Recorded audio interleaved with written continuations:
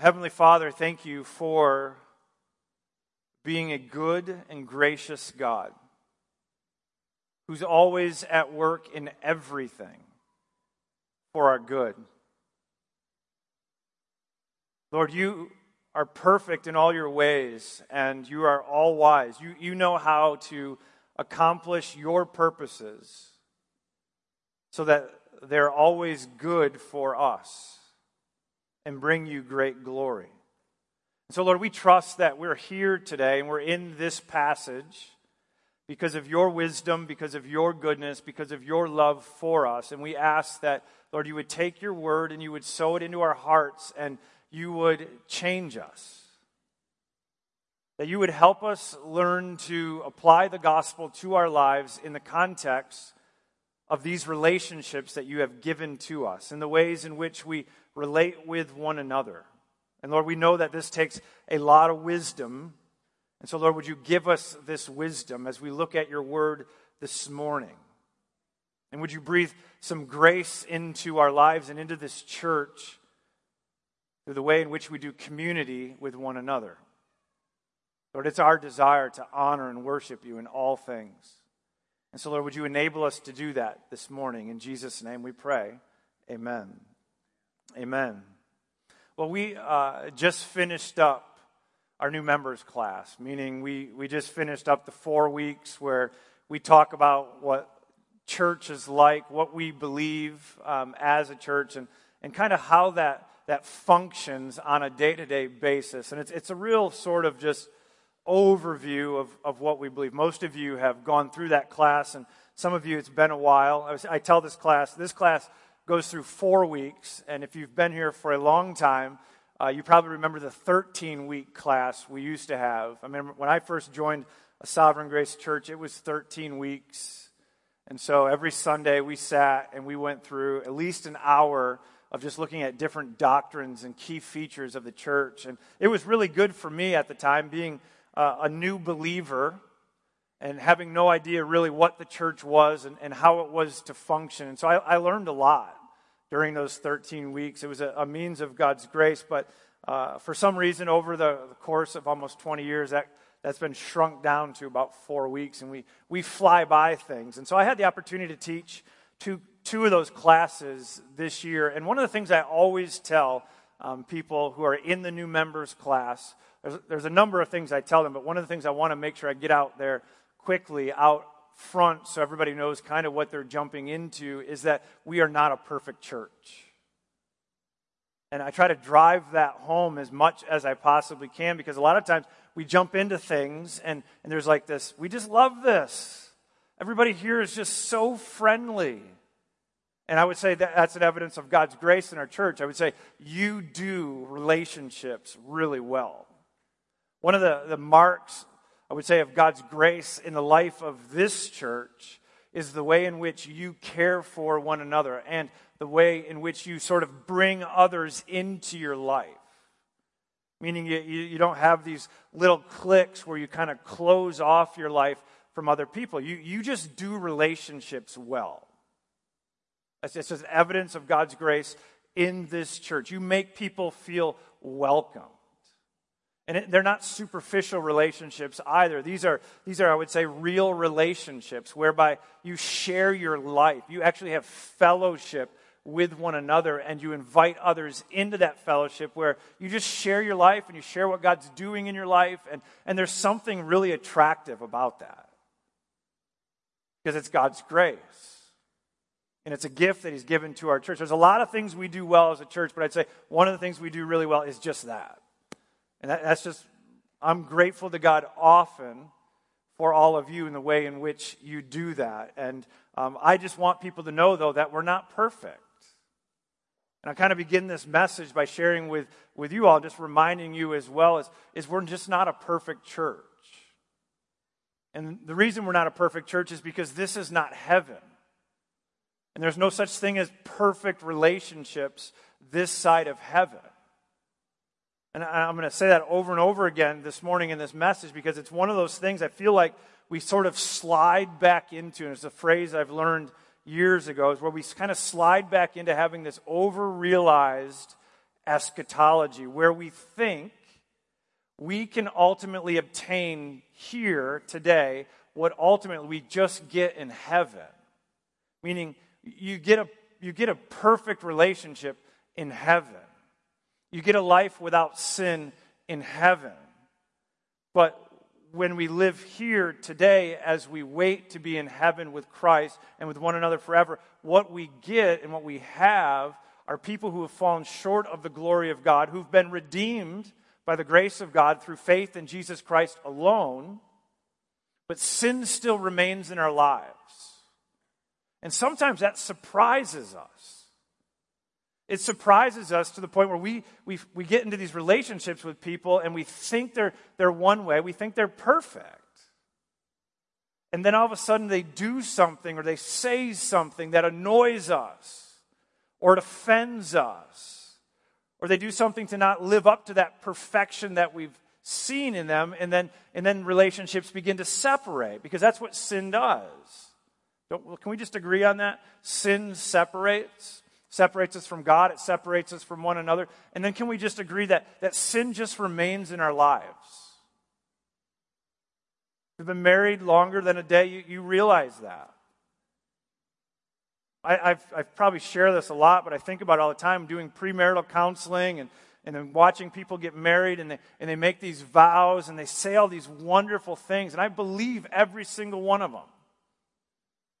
I'm going to love you till death parts us, until either you die or I die, in sickness and health and all these things. And we're going to have the best marriage ever, and life together is just going to be perfect. And then life happens. Kids happen. And then you realize, wow, sin really remains in our lives. And you have to wrestle through these hard things together. And you realize that it's really this process. Every single day, this process that the Lord actually calls sanctification. And so it involves a whole lot of sin, a whole lot of difficulties as we relate with one another. But this isn't just a marriage message. This is about doing life together in the church. And what I want us to know is this is not a perfect church. And relationships in this church are a gift from God, and they will challenge you. And God has some things that He wants to teach us and show us in regards to how we do these relationships. And so this is going to be sort of a very practical message. But one of the things we need to understand is that the gospel has brought us into these relationships. So Christ died for us to save us, and He's brought us into this relationship with God where we've already learned this morning we get to draw near to God because of Christ's blood being poured out for us. But Christ also died so that we could have these real relationships with one another, be united together through faith in Christ, and walk out our lives together, and also learn how to relate to one another with the gospel as we walk through hard things together, because you will. That's what another thing I tell people in the church. We're not perfect, and you will be offended at one point by somebody else in this church. And you're going to be confronted with an opportunity to take the gospel and actually apply it to your own life in how you relate to that person who's maybe sinned against you.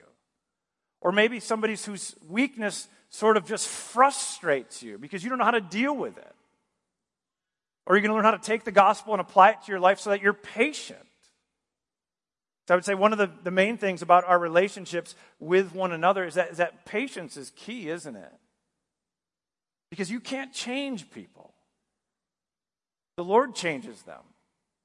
And He calls for us to walk alongside folks as they change and as the Lord changes us. And so this message is about us living life together in the context of community. And I would say not a perfect community. But I would say this is a really good community. So this isn't meant to be corrective in any ways, but it is meant to be instructive in the sense of a reminder as well as just equipping us. How do we relate to the person sitting next to us? How do I relate to my spouse when she or he is doing this? Or how do I relate to one of the leaders in the church when they're acting this way? Or how do I relate to somebody when they're walking through a really difficult time? And they find themselves sick or they find themselves hurt and they can't do certain things that they used to do. And the Lord He has real specific instructions for us as a church in regards how the gospel applies to us and how we do community together. So what we're going to learn is that a healthy church is a church that intentionally pursues relationships with one another, especially hard relationships. So we're going to look at 5 ways in which we can intentionally pursue and relate with one another. In our first point, we learned that we are to admonish the idle. Admonish the idle. 1 Thessalonians, again, 5:14, he says, and we urge you, brothers. Now, when he says we urge you, there's some urgency there. There's something that he sees going on in this church that he can't just say, I suggest that you might do this. No, he's urging. And when we read that, the Lord is speaking to us pretty strongly here. It's not a, if you want to do this, you can do this. No, he says, I urge you, brothers, admonish the idle, encourage the faint-hearted, help the weak, be patient with them all. See that no one repays anyone evil for evil, but always seek to do good to one another and to everyone. So again, Paul's not asking the Thessalonians to consider doing these things. He's exhorting them to sort of act quickly with discernment towards the people in their church. And first of all, he exhorts them to admonish the idle or to correct the unruly and disobedient people in the church. See, the church is just going to have disobedient people in the church. The church is going to have people who are idle. People who are unruly and disobedient to what God has called them to do. And here, Paul just refers to them as idle. People who are deliberately walking in some sort of sin and disobedience to God. They are the ones who are lying, stealing, cheating, committing some sort of sexual sin, being disobedient to their parents, gossiping, slandering, and or creating all sorts of division in the church, and it's being done repeatedly. Sort of without a repentant heart. It's just something they're giving themselves to, not sort of actively seeking to pick up a cross and follow Jesus, but instead actively seeking to disobey the Lord and sin against God. They are problem people, creating all sorts of problems for everyone else in the church, and they're affecting the church's witness in sort of a negative way. And the way in which we're called to relate to these type of people, and I would say we sort of all find ourselves in this category at some time, so it's not just, how do I relate to that person? I also want us to be thinking about, when I'm in that situation, how should people be relating to me? We relate to them in a sort of kind and very clear way in which we correct them. It says, admonish the idle. See, we're not simply to ignore them and hope that they sort of change on their own or that they'll just simply go away. We're called to love them. We're called to intentionally pursue the idle and help them by clearly correcting them, showing them the error of their ways. You see, sin is deceitful. I'm sure we all could stand up here and share story after story of sins that we've just sort of allowed to remain in our lives because we feel like they're not as bad as maybe somebody else thinks they are, or we can find ways to sort of justify why it's okay to do certain things. It's just the nature of sin. Sin is deceitful, and many times we find ourselves caught in a sin, and it's very hard to see that sin. And when it's hard to see a sin, it becomes really hard to repent of that sin all by ourselves, because sin it blinds us. It lies to us. It tells us something that God has told us no to, and it tells us that it's actually good for us. And so we run after those things, and we continue to pursue those things. And God has helped us in those situations by placing us in the context of a community. And so, as brothers and sisters, we're called to admonish the idle. We're not called to ignore that when we see that. We're called to kindly, lovingly seek to help a brother or sister who is idle by bringing some admonishment, by bringing some clear correction to them. See, that's where I love God's wisdom. And whenever you hear me talk about God's wisdom, you hear somebody talk about God's wisdom, you got to think about God is the all-wise God. He is wisdom. He always has the best possible way to accomplish his purposes. And those things never get thwarted. They don't somehow change. God always accomplishes what he wants to accomplish. And in his wisdom, he's called for us to walk out our lives together in community with one another. We need one another for this very purpose.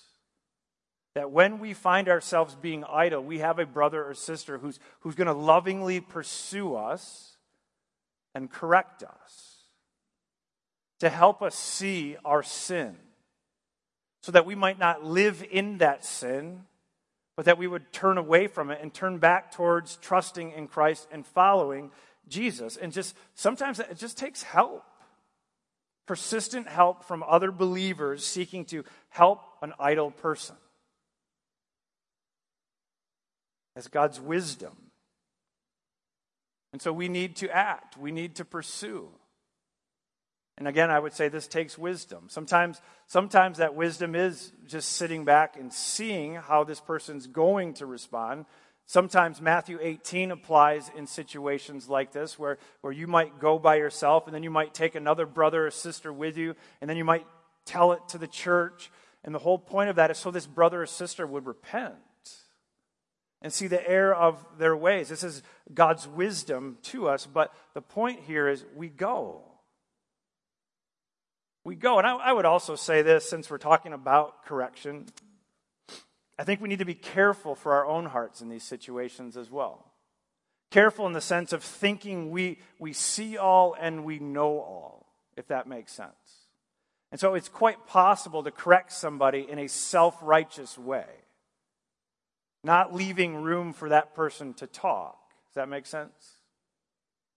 And so that's where I think wisdom is needed, and we pray and we trust the Lord for it. But the point here, and what Paul's saying, you see somebody who's idle, you see somebody who's put down their cross and they've stopped following Christ. We have a responsibility as believers to come alongside them and admonish them, warn them. That's not the path you want to walk. That path doesn't lead to eternal life. That path has actually walked away from Christ, the one who has the power to save. You're actually trusting in somebody else. And then encourage them to pick up that cross and follow Jesus. That's the beauty of community, is we do this together. In the second point, we're exhorted to encourage the faint-hearted. The faint-hearted are people in the church who are discouraged in their faith and feel this sense of hopelessness which leads them to want to give up. Which again, I would say, that would be all of us at some point in our life. And if you're sitting there thinking, that's never been me, I'm just saying you just haven't lived life long enough. I'm not saying that to discourage you, I'm just saying we live in a fallen world. Life will not always go the way you want it to go. I'm constantly reminding myself of Romans 8, verse 28, just that God is at work in all things for the good of those that love him. I love that verse. I hope you love that verse. Just so you know, God's sovereign. He's always at work in everything for the good of those that love him. Everything. See, I struggle with that at times when things don't go the way I think they should go. I don't struggle with that verse when things are going great for me. But when I start to mess up or something in my life brings in a little bit of suffering and it gets hard, I have to go back to that verse and just be reminded, okay, Lord, you're at work in my life for my good. I don't think this is good at the moment, but I'm not the sort of judge of what's good. You are, God. I have to fight through that because when things don't always go my way, I just get discouraged sometimes. And say, you probably do too, or you will.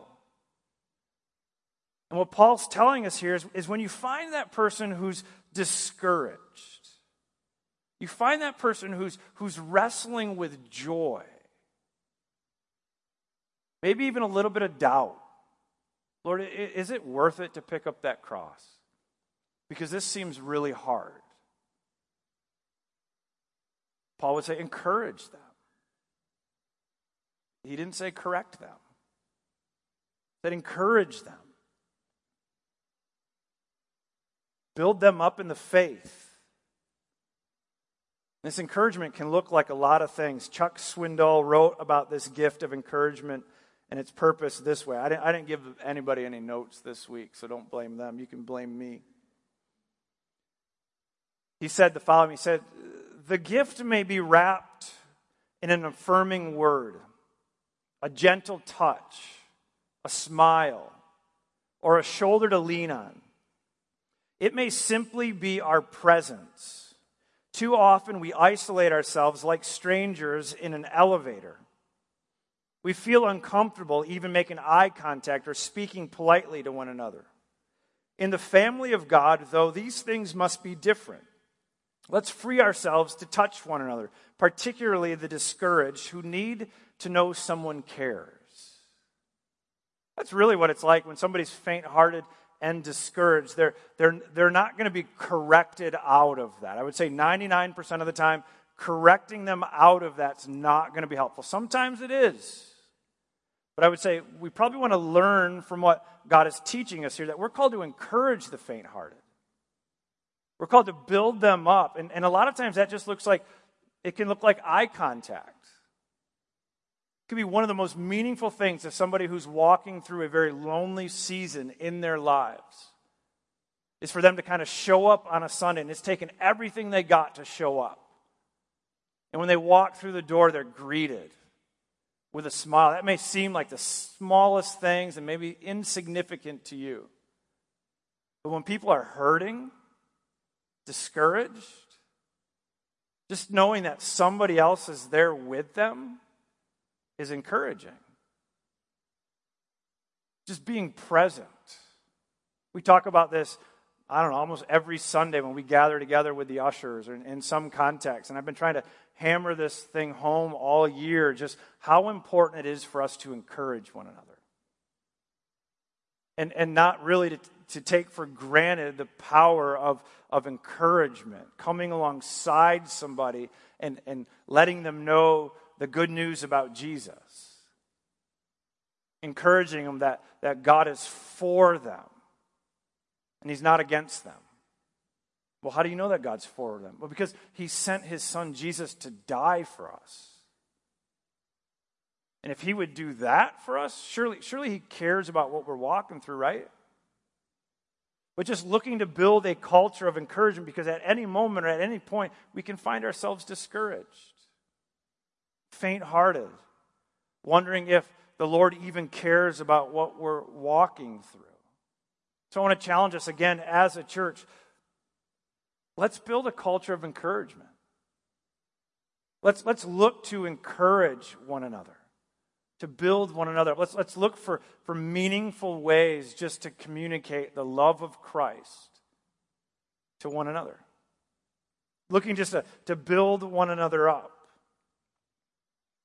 Share a story. I think I shared this years ago, but one of the darkest days I've ever had of being a pastor here in this church. This was a number of years ago. We were walking through a ton of different stuff as a church. I remember just sitting in my office and just crying out to the Lord, Lord, what in the world is going on? Like ready to throw the towel in. Like it's just not worth it. And then we get the mail. Yeah, that's like comes with the mailbox. And you open up a letter. And I open it up, and it's from a person who used to go to our church. And the Lord had just placed me on their heart, and they sent me this letter. And I just sat there and I wept as I read this thing, because the Lord just knew at that moment in my life, that's what I needed. Just to be reminded of God's grace. Not just in my life, but God's grace in this church. Encouragement it just lifts people. The third thing we're called to do is to help the weak. The weak here are people who are either physically, spiritually, or mentally in need of ongoing help. David Powlison said it like this. He said, the weak have marked limitations. Like an infant or disabled child, someone whose handicaps mean that the possibility or likelihood of significant change is low, they may always need help. So when he's talking about weak, we're called to help those who need help.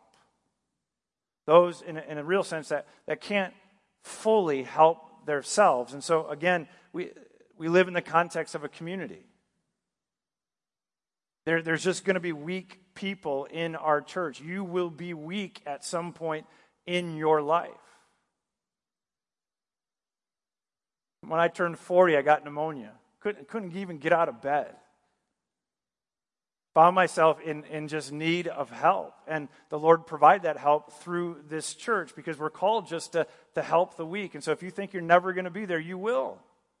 You may fall out of a tree one day as you're trying to help somebody. And then find yourself as being the person who needs the help. It just happens. Because this isn't heaven. And so there will be weakness. There will be weakness in your life. There will be weakness in your family. And there's going to be weakness in this church. And by the grace of God, we're called to come alongside and help. And serve. And persevere in serving those who need help. I would say of all the relational ways in which we're to relate to one another, I would say this is probably one of those that requires the most sacrifice. Because it means we're going to give up time. It means we're going to give up resources and things that we have that we could use to better our life, but helping the weak means we're called to be generous and we're called to be sacrificial and we're going to be giving to build up and care for our brothers and sisters who need help. If we're going to continue to be a healthy church, then we're called to continue to help the weak. And this leads us to our fourth way in which we should relate to one another. And that's for us to be patient with everyone.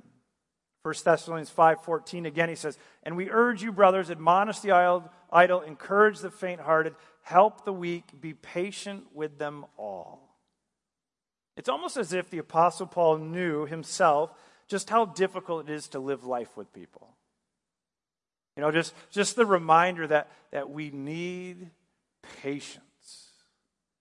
We need the Lord to fill us with His Spirit so that the fruit of the Spirit would grow and that patience would be present in all of us because relating to people requires patience. A whole lot of patience. And you can add endurance to that if you'd like, but just relationships require patience. It takes patience to walk with someone who's slowly repenting and changing. Ever notice that?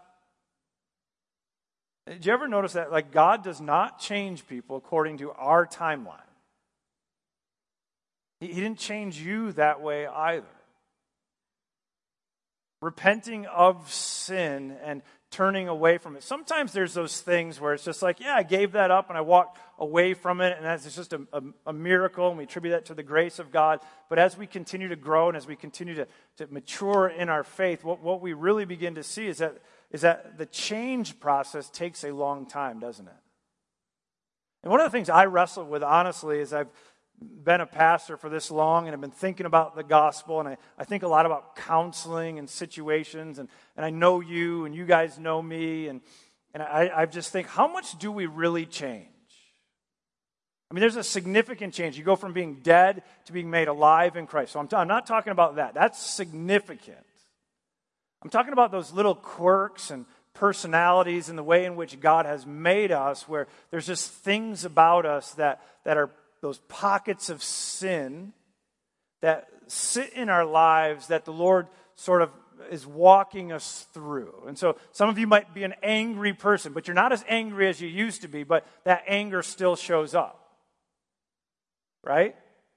Or some of you might be a little loose with your tongue, where when you got saved it significantly changed, but it's still something you're battling. You know what I mean?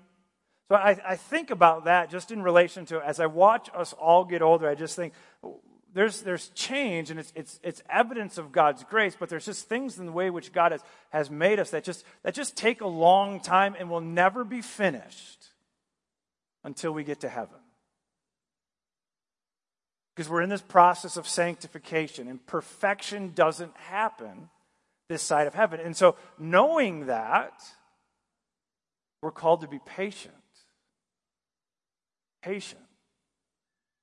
Trusting that God really is at work in all things. Those little things that you see pop up in your kids' lives that you just want the Lord to change immediately. Part of that is the Lord will change that according to His purposes and His time, but He's also going to use that for your good. To help you grow in your faith, trusting that He's at work in them. And He's helping you to grow a lot of times in being patient. A lot of times in being patient. I just think about ways in which, let you think about the people that God has placed in your life at this moment. I guarantee you're going to find pockets of people that you just relate to really, really well. You agree with me? Like you're just probably best friends with them. They get you, you get them, it's easy. And then I'm going to bet there's probably a pocket of people in your life that maybe annoy you a little bit. Maybe you just they don't get you. You try to talk to them and it doesn't quite work very well. And so you try, and then even when you try a little bit harder, maybe you offend them sometimes. Does that ever happen to anybody? If it doesn't, I'm saying go get other friends. Because they exist. They just do. There's just people in this life where sometimes I just think we're having a conversation, and now I've learned to just kind of sit back and I want to listen to how this person thinks about it because it makes zero sense to me. It doesn't. My mind works that way, and I'm thinking about it. I think about it this way. I might communicate it in a certain way, and they look at me like I'm dumb. And then I look at them and I think, why don't you get it? And for some reason, we're just not connecting. Well, what do you do in a situation like that? Well, one of the things we can do is just be patient. Like at this point in my life, and it's taken me 40-some years to get here, where I finally just realized the Lord places people like that in our lives to help us actually grow. To help me see something that I can't see by myself. And it's quite enjoyable when you allow for the Lord to work in that way. It's a little bit frustrating, I'm not going to lie to you. But it's because I'm not growing. And I would say it's because you're not growing. But the Lord calls for us, be patient. Patient with everyone. Be patient with the person who's not repenting the way you want them to repent. Look for little evidences of grace in their life. Be patient with the weak. When you got to sacrifice over and over and over again, and you got to help them, and you're just thinking to yourself, you should be helping yourself at this point, but the Lord's calling you to be patient as you seek to help the weak. See, patience is really important. When you lack patience, you will run in, and I would say most of the times you'll end up hurting somebody. Because you'll run in with your own self-righteous sort of attitudes and judgments, thinking you're right and things should be done this way. And the Lord really is just saying, just settle down a little bit. Wait. Be patient. This leads us to the final way in which we are to intentionally relate with one another. We are to seek, this is number 5, seek to do good to one another. Verse 15, he says, see that no one repays anyone evil for evil, but always seek to do good to anyone, good to one another, and to everyone. So if somebody slanders you, should you slander them back? If someone gets angry at you and calls you all sorts of evil things, should you yell back at them? If someone tries to hurt you, should you hurt them back? What if somebody in your community group has a party and they invite most of the community group over and they intentionally don't invite you? When you have a party, do you think you should invite them? See, this is where these truths apply in those situations where we think about how should we respond to people. And when I think people, don't think outside of this church at this moment. He's talking to the church in Thessalonica. And he's trying to help them relate to one another. And he obviously perceives that there's probably going to be an issue. As people gather, they're going to begin to relate to one another. And somebody on this side of the church is going to say something mean to somebody on this side of the church. And what he's saying is the way in which we know the gospel and apply the gospel is the person on this side of the church shouldn't return evil for evil. There's all these other things. He can admonish the idle. He can help the weak. He can encourage the faint-hearted. But what he's saying is you can do those things, but you may not return evil for evil. So we don't slander the person who just slandered us. Instead, we seek to do good to one another. And then he adds this word, and to everyone. So the gospel frees us to trust God for the relationships we have, and it frees us to do good to who? To everyone, especially to one another. And I would say this takes a little bit of wisdom here.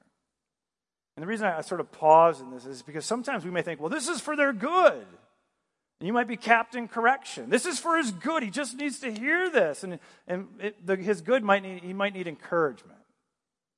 Or just might actually need a friend. Or he might just actually need help. But we're called to do good. You see a brother or sister in need, we're called to do good. You see an opportunity or a need in the church, opportunity to serve somebody, that's doing good to everyone.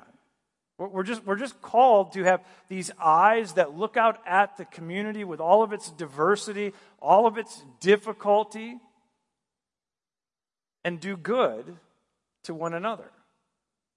And that's going to look different in different situations, but it's not bad, it's good. It's meant to be good. It's meant to build up somebody's faith. It's meant to build relationships up in the local church. I just say this, if you have a bad marriage right now, or you're wrestling through difficult things, I would just say, look at verse 15. When your spouse does something you don't like, or something you perceive as evil, remember these words. He says, see that no one repays anyone evil for evil, but always seek to do good to one another and to everyone. So when you find yourself in that conflict, and there's these, I don't know how you guys fight. I'm assuming you fight. Some of you might be yellers. Some of you might, in the battle of the fight to get what you want, sometimes spouses resort to yelling. But not you guys, right? Sometimes there's these things we call words in the wind. You know what those are? Those are those moments when you just lose all self-control and you say things. And the reason you say it is because you want to hurt them. And so that sometimes happens in marriages. Sometimes happens in friendships. Let's not be surprised by those things, but I want to challenge you in those moments, because when sometimes that happens in our relationship, I like to fight back once in a while.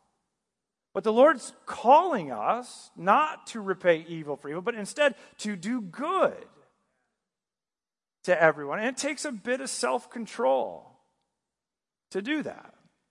But can you imagine what your marriage would look like if you sought to do good to one another in the midst of your conflict? Or parents, as you seek to raise your kids, and sometimes, I'm not going to lie to you, they could be evil, and I'm not talking about my kids. They can just do evil things. Imagine responding to them in those moments by seeking to encourage, build up, love, to do good to them. To actually trust that God's word is his word and that it's going to accomplish his good purposes. Instead of trying to control it the way we want to control it. Instead, let's trust the Lord that he's called us and he's saved us and he's poured out his Spirit upon us. That when people seek to do evil to us, we can trust the Lord and not return that evil. But instead seek to bless them. Can you imagine what that would do and how it would shape a church culture? What that might do to unbelievers as they come into our midst or as we get an opportunity to engage them. it just has a way, the Lord has a way of using it to work on people. I'm going to close with a little bit of a story. So I have an opportunity to engage a lot of our neighbors. And I know most of my neighbors, and most of these neighbors are unbelievers. There's this one neighbor that the first time I met this person was just mean. Mean, like knocking on her door and like wouldn't come to the door, finally came to the door, and it's kind of like a go away. But I've had the opportunity to know this neighbor now for almost 2 years. And this person has gone from like just being pretty mean, and she's mean to most people, to being very kind.